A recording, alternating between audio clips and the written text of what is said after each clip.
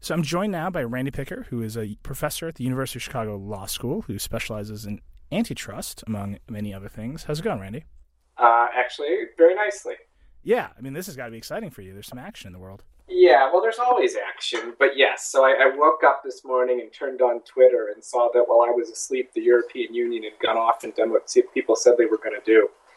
And what that was, as you may recall, roughly a year ago, after a very extended investigation into Google, the EU announced what they call their Statement of Objections, which is basically, we've got a case, we think, against you. And they brought that case against Google relating to Google Shopping. Mm-hmm. That case is still going on. There's actually been almost nothing public about that. At the same time, when they brought that case, they also said, oh, by the way, Google, we're going to launch an investigation into Google Android. And that was all basically in mid-April of last year. And today, they said, we've investigated, and now we think we've got a case against you relating to Android.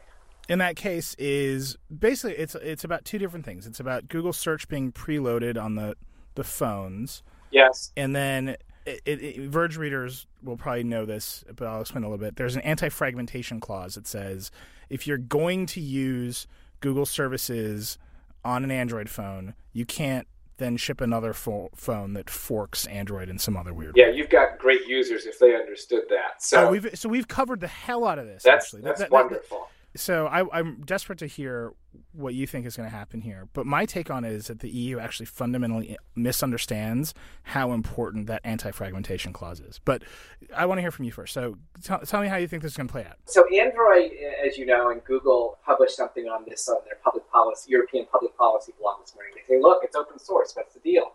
How are we getting in trouble here? The reality is I think when you look at the Android system, as it were, I sort of think of it like almost the alphabet, not Google alphabet, but the alphabet, where let's say 21 letters, we'll call them the consonants or open source, and everyone's got a proprietary vowel set. And what happens here is there's a lot of underlying code in Android, which is open source, but key pieces of the system that you need to run a serious Android phone are proprietary. That's what Google Play is. And so the EU's contention is that while anyone can use, as it were, the consonants here, Google's got its own special set of vowels, and it's using those vowels to force you to take other Google products, including Google Search. Right. We call that tying in the antitrust world. So if your listeners know forking, they should know tying. And tying is the idea that I am distorting competition in the second space based upon my control of a key adjacent space. So here, the allegation is that based upon Google's control over Google Play, they're able to effectively force search to continue. With the wrinkle here that the EU sees Google as trying to extend its monopoly on the desktop in search, which they assume to exist, into the mobile space. Right. But so my argument and my question is, didn't we have a vibrant mobile market of something like 6 platforms vying for control and dominance? Didn't Google just win outright? Yeah, so I don't know who wins. As I count them, we have two winners here. Yeah. Yes, exactly. And it's completely fair to say that the transformation in the mobile OS space, so if I say Symbian to a normal person, you have no clue what I'm talking about. And you say, oh, yeah, Nokia used to be this and this and this, and look what happened. So it's completely fair to say that we had this moment of competition and that Google, in some sense, was one of the winners. That's clearly right. The EU doesn't dispute that. The EU says it's fine to have winners. It's once you've won, what are you allowed to do? That's the antitrust issue. And isn't it also true that it's Google's operating system and it's open source? So certain pieces of it are. Certain pieces are. So a company like Samsung could really turn their back on Google, fork Android, and walk away, but then they wouldn't get access to Google services. Yes. So the Google Play Store and all of that. So all of these things out there that are proprietary, right? In my analogy, the vowels, right, that you need to run your alphabet, all of that's owned by Google. Absolutely. Now, but you don't need it. I think that's what I'm kind of not understanding. It's almost like the argument is inverted. How do you think that's working for Amazon? Do you think that's working there? So Amazon's effectively played that strategy, right? So they built their own Android version and Fire and all that. They built their Amazon smartphone. That was a huge bust. Right. You absolutely can do that. The question is then we start to use a bunch of economic buzzwords like network effects and the like, right? We sort of wave our hands. You actually have to wave your hands when you say those words. And yeah, Samsung absolutely could do that. The question is, how many of these ecosystems can we sustain at one time? I think the answer to that tends to be a small number. So is this all focused on search? Because it seems like if you want to take advantage of the large ecosystem of Android apps in the Play Store, that's the thing that's going to help you sell your phone. Right? Yeah, and Google's saying, well, you can have that, but it comes with these conditions. Chief among them, Google search has to be the default search engine. Yeah, so the EU just gave us a little window into what their thinking is. So there was a speech by Commissioner Vestager this morning. There's the press release. There's the fact sheet. I would say what they're saying is a couple things, certainly about search, but they're also concerned, and maybe this will go to the fragmentation clause you wanted to talk about the extent of competition in the Android space itself, let's say the Android OS space or the Android store space. I think the EU thinks they'd like to see more competition there, and that the anti-fragmentation clause is working against that. Sure, let's get into that. It feels like magical thinking to me, because if you undo this anti-fragmentation clause, one, app developers are going to have to start supporting multiple variants of Android, which is very difficult to do. And in fact, the reason that Amazon's phone failed is because they could not get app developers to support their crazy ideas about what a phone should be. Exactly. And on top of it, and this one, it's like, you've got to sort of take it on faith, that Google is actually a better actor for the consumer than any phone carrier or OEM. And I say it's on faith, but I think the Verge audience listening to this in particular will happily tell you that they would rather have a Google phone than whatever garbage Samsung will do, or whatever garbage Verizon or Telefonica or whatever carrier nonsense would get loaded onto some custom variant of Android that's actually regressive in many ways. And Google's power over the ecosystem is the thing that makes Android successful. Yeah, so you said a couple of really interesting things there, so let's take those in pieces. So one idea here is I think it's fair to say, and we saw this in the EU's Microsoft Windows Media Player case, they believe in fragmentation. So that case, if you'll recall, they were very concerned that Microsoft was effectively going to take over the media world by embedding Media Player in Windows.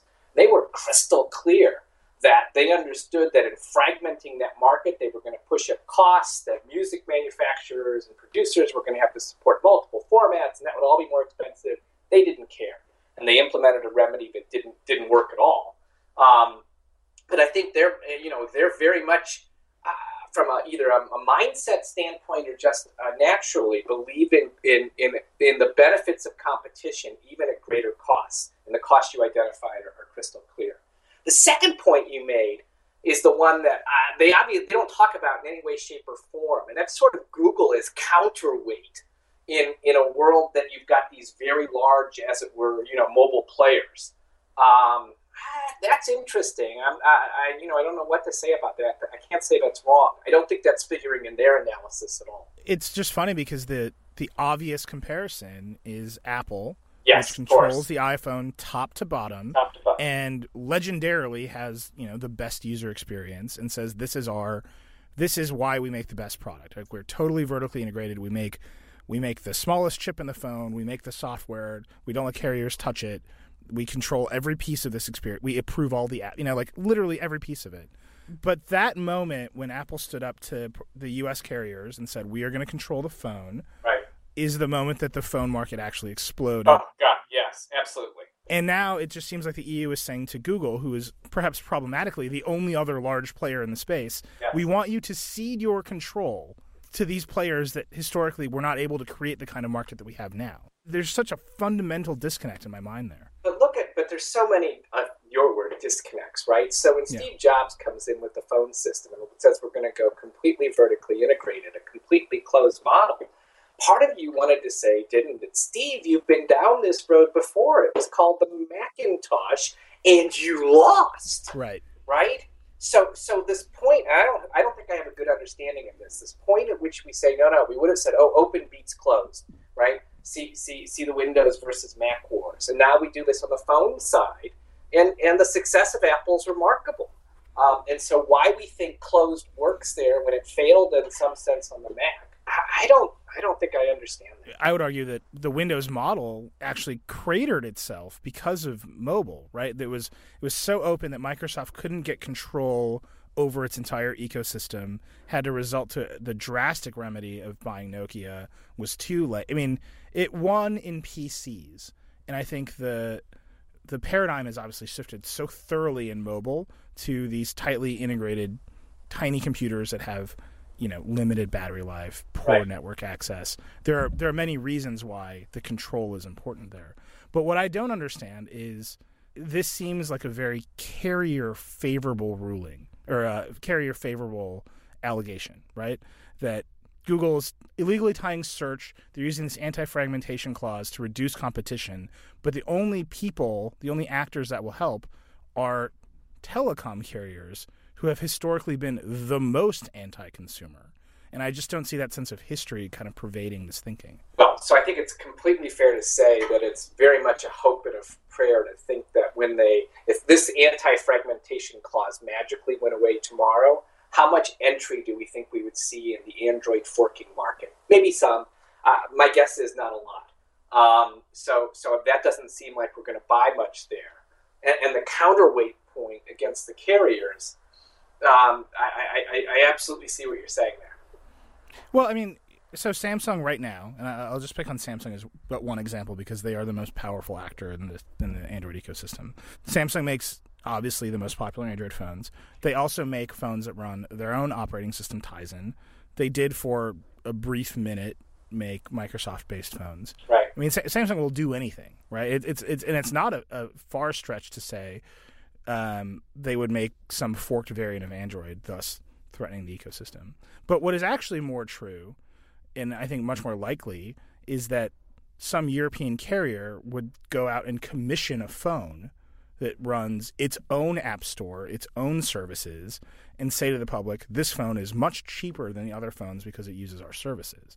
And that begins to do something that is very old and very familiar, which is start to lock down the consumer to a particular carrier, which is the reason that none of these ecosystems really developed in the past. Yeah, though if I'm the EU, I say, that's a different flavor of competition. Let's play that out. So it's almost a retrograde move that way. Right. So what happens next here?